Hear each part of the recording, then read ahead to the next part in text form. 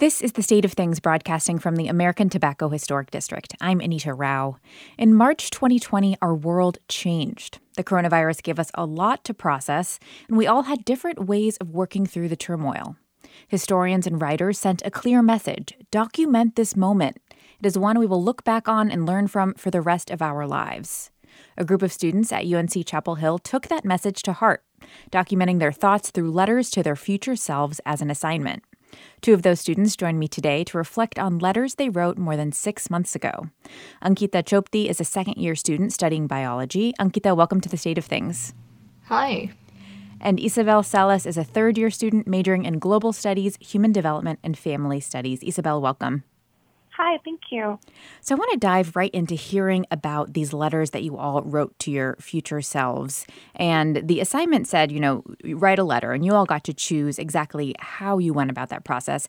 Ankita, tell me about the future self that you chose to write to and why you decided to write to yourself in a different universe. I thought that was very creative. Yeah, sure. So my letter was from a me in a multiverse where everything went down the worst possible path, like a complete apocalyptic scenario almost, to a me in this multiverse, where things were going bad, but there was still hope to prevent spread of the virus. It was about how hopeless everything was in the worst outcome multiverse, and telling the me in the present that I should learn to appreciate the small things. I also spoke of the butterfly effect in terms of taking your own small steps to prevent a widespread pandemic. I guess at that point, when I'm thinking back to the me in spring, I was pretty obsessed with the concept of butterfly effects and multiverse theory. And I was wondering if the multiverse theory is true, then that means that there's a multiverse where everything's completely wrong, and there's one where nothing happened at all. So I thought it would be fun to experiment with that idea with this project. So you start your letter saying, "Dear me in a happier multiverse." What was going on for you at that moment in the spring that you felt like you wanted to look forward to a happier self? I mean, obviously, we were in a global pandemic, but in terms of your particular circumstances. So I'm an international student from India, and I hadn't been able to travel back home for nearly a year at that point. Um, so I was kind of feeling like, oh no, my grandmother is alone in my city in India. So I guess at that point, all I wanted was just to go back home and talk to my grandmother and my family. So I guess I was just hoping for that happier multiverse. Isabel, you also play with this idea of a future self and think about your connection with your family in your letter, and you even wrote to future members of your family. Tell me about your approach to the letter writing. Yeah, so a lot of my writing, I wanted to center it around my family in Mexico. We are the only family that's in the States. So I started off my letter writing Querida Familia, which means dear family in Spanish, because I don't really get to have that connection with them. And I thought that this would be like a great way to transport myself to them and write to them and anyone in the future who gets to read this.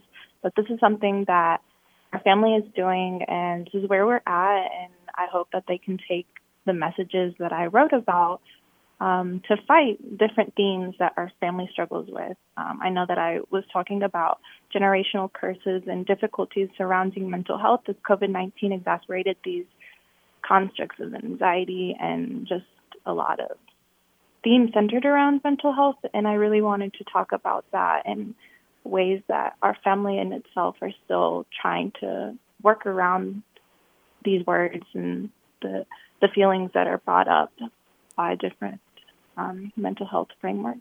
Could you read a little bit of your letter for us, Isabel? Yeah, of course.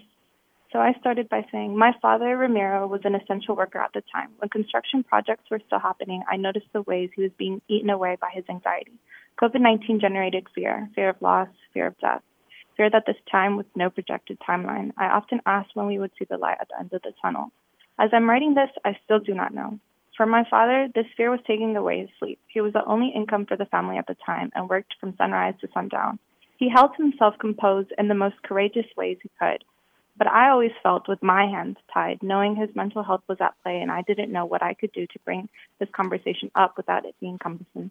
I always questioned so much about doing this because of power dynamics at home, which is sadly something my direct family needs to work around to help enable our voices and opinions. I hope you can take our family history and, with my help, work through generational curses and difficulties. That is Isabel reading her letter to her future self that you wrote through a class. One of the things, I mean, so much in your letter I found to be so powerful, but this idea that you say that you found yourself transported to core fears and you discovered ancestral strengths and magical traditions that kept you afloat. So you kind of bounce back and forth between documenting what's going on with your family in this moment and then looking back through your family's generational history to kind of grasp onto that power. Tell me about what drew you to think about that deeper structure, that the way that generations have got your family to this moment in the middle of a pandemic. I think a lot of it has to do with a project Dr. Legary assigned us to do. It was something at home, and I decided to make a traditional plate, arroz con leche, which is rice pudding, with my mom. And we were in the kitchen just discussing how this is a tradition we've done since home, and it enabled us to have more conversations with my grandma and just discussing how women are always together when in a family setting and men are always together, and these type of separations and the idea of how heavy our culture can be and the things that are damaging our family and the way that can be heavy, not having a united family. It's always a division between men and women, or the type of conversations and the power dynamics that holds. And I think that with me being the first in my family to have gone to therapy and to seek help and understand ways I can feel more connected to my family and parents and know how to express my emotions, I think that that's one of the ways we're breaking these power dynamics and understanding that it's okay for women to speak up and say that this is how they feel, and for them to also have a place at the table. That's starting with us, and I really appreciate the way that my parents are being open-minded about it and how we're also taking the time to talk to my grandma about how this is an important time for her to also speak up during COVID-19 if she doesn't have something, and my grandfather's not is dismissing her feelings, how we can come into play and mediate these feelings and validate her. I mean, it's so interesting that this period of disconnection, of isolation, has brought people together in different ways. And a lot of folks at the beginning of the pandemic started having, weekly chats with their high school friends who they hadn't talked to in decades. And I started having weekly Zooms with my family who are all in different parts of the country. And I wonder for you, Ankita, I mean, did this process bring you together with your family in a way that was unexpected, the process of being farther apart? Yeah, so the thing what happened with me was just as the pandemic hit and I was thinking I can actually not see my family for a really long time now. My parents came down to the US and surprised me. They were like, "Hey, we're here." And then lockdown happened. So I got to spend time with my mom and my dad, but then the rest of my family, like my brother and my grandmother, were still in India. So I never actually realized how much I missed all my friends and my family in India till they started giving me WhatsApp video calls or Zoom calls, and then we would have these game nights. And one of my cousins has now made this rule that we have to call each other at least once every 3 weeks. So that's brought us all much closer than we were when I was in India. I'd love for you to read a piece of your letter for us now, Ankita. Could you do that? Yeah. So I wrote, "As I dream of the happier universe you are in right now, it makes me want to remember. I want to remember what it felt like to stroll outside without being covered in protective suits from head to toe, to laugh with friends as the greasy smell of pizza wafted in at our favorite restaurant, to smile as we took a walk on campus at night after a heavy thunderstorm, breathing in the amazing scent of wet grass and soil. I hope these things are not a luxury, but a common thing for you now." That was Ankita Chopti, a UNC Chapel Hill student, reading from a letter she wrote to her future self. That was gave me chills to read that part of your letter, because how true is it that we all have those moments of remembering how simple things, the simpleness of our past lives, the things that we took for granted, being able to be in close proximity to other people, being able to, in a very carefree way, spend time with friends and loved ones. Where are you now as you look back at writing that and realize even how much more time has passed since you've been able to do those things than maybe you had imagined at that point? When I think back to 6 months ago, I kind of feel happy I got the opportunity to write this letter, because when I was going over this letter now, I kind of thought, wow, this is what I was thinking 6 months ago.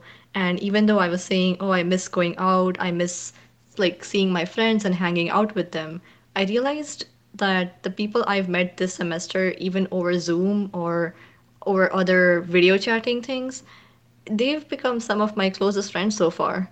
So it's pretty amazing the way that we've all been able to adapt to this online environment. And even though it seems like everything went wrong, and when I read my letter, I feel like, wow, apocalyptic scenario.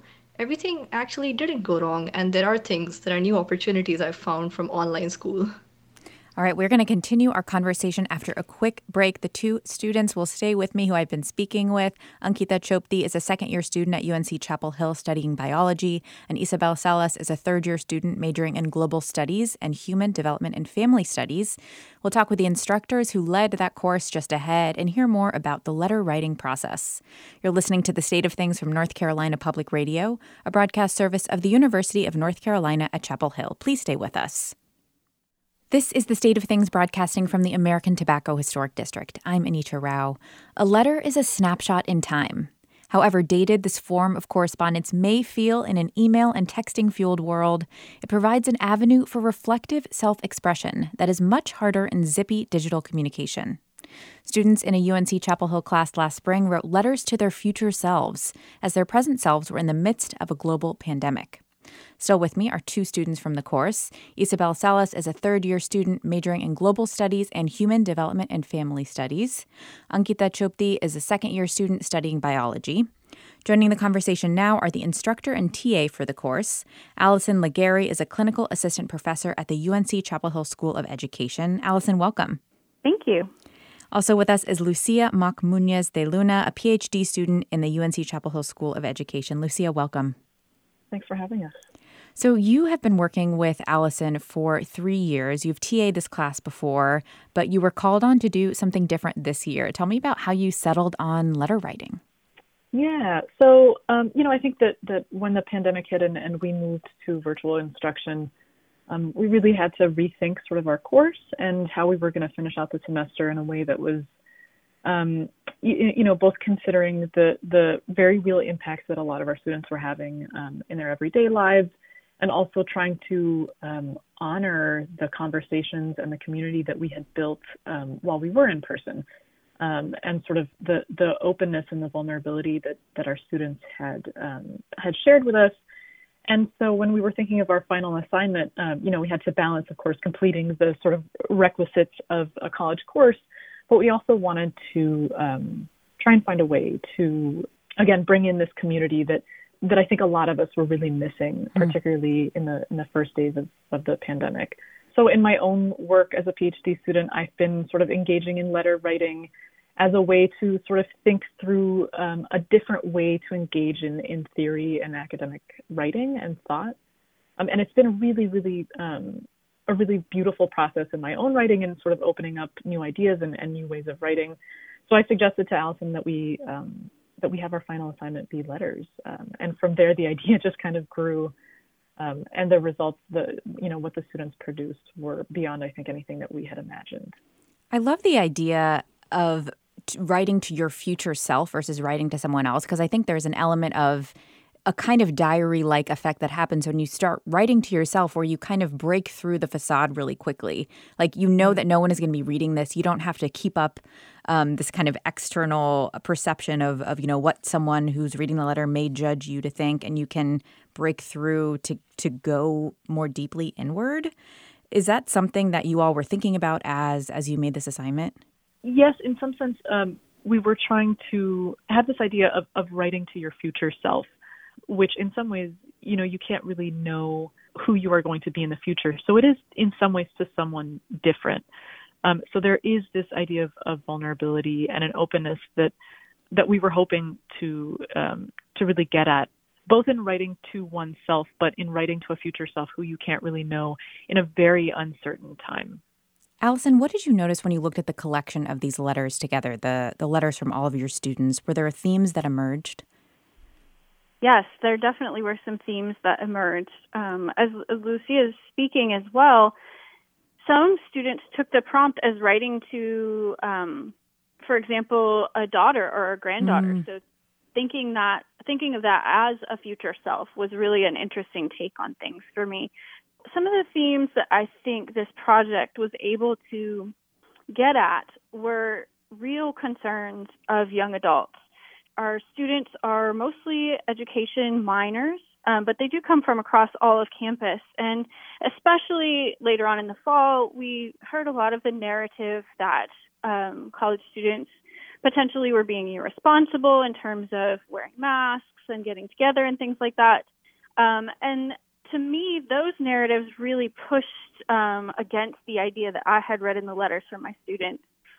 For each of them, I read deep, deep concerns about family, about various benchmarks in their lives that they had expected to experience starting in March 2020 that were routine, but now were not going to be part of the way that they marked time. And further, I think one particularly interesting thing is that we know that when students come to university, they're starting to test out new, more independent identities in a lot of cases. And for a lot of students, they went back home to places where the routine there is that they are a child in that situation rather than an emerging adult. So a lot of the letters talk about that tough space for students who are taking on new challenges in their independence, who are really thinking differently about who they are and their politics and all kinds of different things, now having to go back home and sort of reintegrate into a world that recognizes them as something that they were in the past. Yeah, so that's been a big theme. That's really interesting because I think that definitely came through, Isabel, in your letter of going back home and seeing the ways in which the pandemic was hitting members of your family differently, especially your father, who was still out continuing to work and continue to expose himself to the virus, and kind of his anxiety being very real for you when you were living at home with him. Tell me more about that. Yeah, my dad often would come home and would just tell us that certain workers weren't wearing masks, certain workers were, not feeling protected by the company, being neglected by their project managers, and just a lot of frustrations that I could see on his end as well as a language barrier of not being able to express that fully in English, and just the anxieties that came up at home of just making ends meet. And I really think that really got to him the first few months. Totally. And the kind of the vulnerability of the body, I mean, is something that comes through in a lot of these letters, I think. And Lucia, I know you really felt like students who were obviously both experiencing the pandemic, but also this period of upheaval in terms of racial justice and this reckoning and attempts to build community while we were distant around ways that we want to work toward a better future. I'd love to hear you maybe read a bit of your letter and then touch a bit more on some of those themes around community building that came up. Sure. I actually addressed my letter to our students in the future. I took the self as sort of a communal self. So towards the end of my letter, I write, I understand this impulse to return to life before, but I wish we could refuse this. I wish that you will have refused this, and have instead chosen to behold each other with regard, with abolition and decolonization, and justice and art, and haunting in heart. I wish that you found a way otherwise. I wish that you have destroyed all of this, and that there is something more than this. Our conversations, your words, your feelings, your generosity and brilliance, and insight and refusal of despair makes me believe, still and always, that there is an otherwise, and that you will have brought about the end of the world as we know it, to build and imagine a community of care, just like you did for us this past year. That's Lucia Mock Munoz de Luna, a PhD student and the TA for the course that we are talking about, where students wrote letters to the future. I love that. Really beautiful. And did you see that come about in this course, this attempt to kind of gather and think critically outside of structures, even though you all were so distant? Yeah, absolutely. I mean, I think that you can hear it just in how our students are talking about their letters and about their experiences now. The entire course was sort of built around these ideas of how art can help us engage in sort of otherwise thinking about justice, about schooling, about sort of the structures that we exist in every day. And from the beginning, our students were just willing to push us and to push conversations forward and find different ways of engaging in community building that was sort of outside of the usual structures of an academic classroom, which is in some ways really built on individuality and this idea of knowledge as competition and as belonging only to one person. And instead, in our class conversations, we really had this sort of building of a communal knowledge and caring for each other and caring for each other's thoughts and feelings and really deeply engaging in difficult conversations. Ankita, you are part of a different semester of this same course where you all are writing letters to institutions, which obviously tracks on a lot of the themes that came up in the last semester of the course. Tell me about the institution that you're writing to and the process of thinking through that letter. So we were given the option to write either to an institution or an object, and in my case, I chose the object. I wrote my letter to a face mask because How fitting. I I noticed that the change in face masks since they had changed a lot since March. At first, we wore surgical masks because we thought it was a temporary problem. But then, as the pandemic kind of dragged, people started adapting masks to their styles and the political scene around them. We had masks on the BLM movement in summer. Then we had, I think, red versus blue masks during the elections, which showed people's political views. And now students have started mask designing startups where they just let their creativity flow and design masks personalized to you. Like, as much as we changed, the social justice issues changed, and our masks were kind of the way to tell someone's personalities and political views. And I thought that was pretty interesting, so I wrote my letter addressing the changes in the face masks over the last 6 months. I mean, and we've each developed such distinct relationships with face masks at this point, having gone through various phases with them now, hopefully most people wearing them almost all of the time. I definitely have enough to write about to my favorite face mask, so I can totally understand. Allison, talk to me more about this new prompt and how you're continuing this letter writing process in your courses and why you're choosing to do that. Sure. So we, as we started with the letter writing project at Lucia's suggestion in the spring, it really surfaced so many more feelings than we were even anticipating. And our students in particular had so much to share. It really led us to feel that perhaps their thoughts weren't being asked to share those thoughts in other spaces. They were being asked to just continue with the status quo, finish their exams, do this. And we felt that it was so powerful in the spring that we wanted to draw attention to it again. So our spring course that we've been talking about is titled Art, Education, and Social Change. And then the course that we've been teaching this fall is called Social Justice in Education. So one of the big things we look at is how do we recognize institutions in our daily lives and the power structures that make up those institutions. So as students dug into those, we were just, again, blown away by all of the things that were part of how they were engaging with these very intense sociological concepts, how they were engaging in what Ankita shared in terms of world building, thinking through multiverses, etc. And we were really just pleased with how they grasped the idea that even something like the Tar Heel Way, something we hear a lot about at UNC, could be perceived as an institution. I'd love to close by hearing any thoughts about a PS to the letters that you all would write if you had the opportunity to do so now. Isabel, maybe you can start first. Sure. I spent some time thinking about this, and I think one of the greatest takeaways over these 6 months that I wanted to or would like to write one day is how my dad became politically inclined this election. As a naturalized citizen, I think it always felt very overwhelming for him to partake in elections. And this election, he sat down with me and asked me questions that I never thought we would have this type of conversation about why I wanted to vote and what was my decisions and why I thought it was a responsible decision to vote this election. And he sat down and we both did mail-in ballots, and I thought it was just like a really beautiful bonding moment to have a conversation with my dad and for me to lead the conversation as well, which is different because I don't think I've ever gotten that opportunity to lead. Yeah, that's really special to see how this has allowed you all to shift roles and shift dynamics within your family as various people need support in different ways from others. That definitely resonates with me.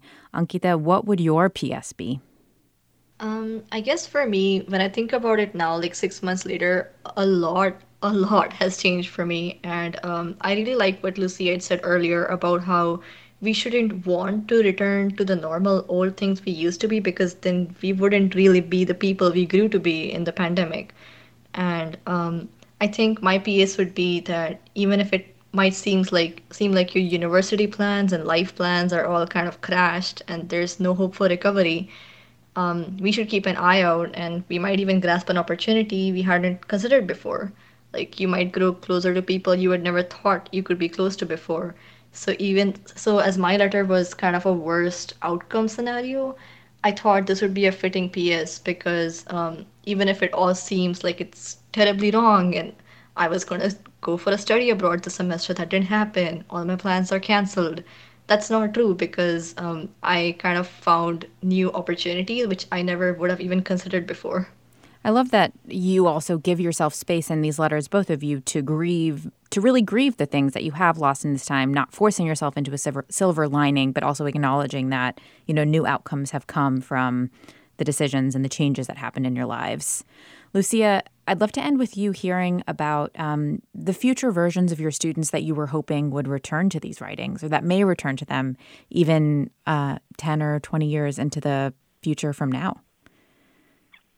Yeah, I think one of the really beautiful things about letter writing is sort of the way that it doesn't, because there's this permanence in terms of marking this moment. You have this moment recorded, and yet these feelings and these thoughts that you have, in many ways, for me at least, they defy linear time.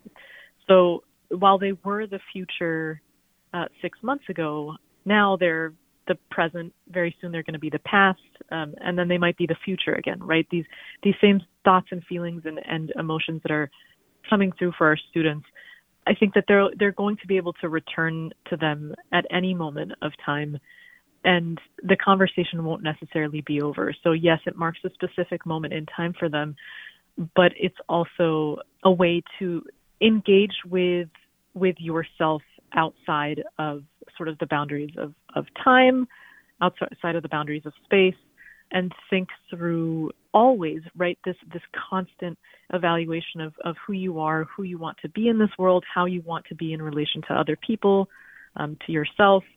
And just hearing our students talk about their letters now, everything that we could have hoped for this project, I think they've gone above and beyond I think the importance that we hoped that these letters would have to them. Well, thank you all so much for sharing the process and the product of these letters with us today. I've been speaking with Lucia Mock Munoz de Luna, a PhD student in the UNC Chapel Hill School of Education, Allison Legary, a clinical assistant professor at the UNC Chapel Hill School of Education. Also talking with Ankita Chopdi, a second-year student studying biology at UNC Chapel Hill, and Isabel Salas, a third-year student majoring in global studies and human development and family studies. Thanks so much to all of you. Thank you. Thank you. You're listening to The State of Things from North Carolina Public Radio, a broadcast service of the University of North Carolina at Chapel Hill.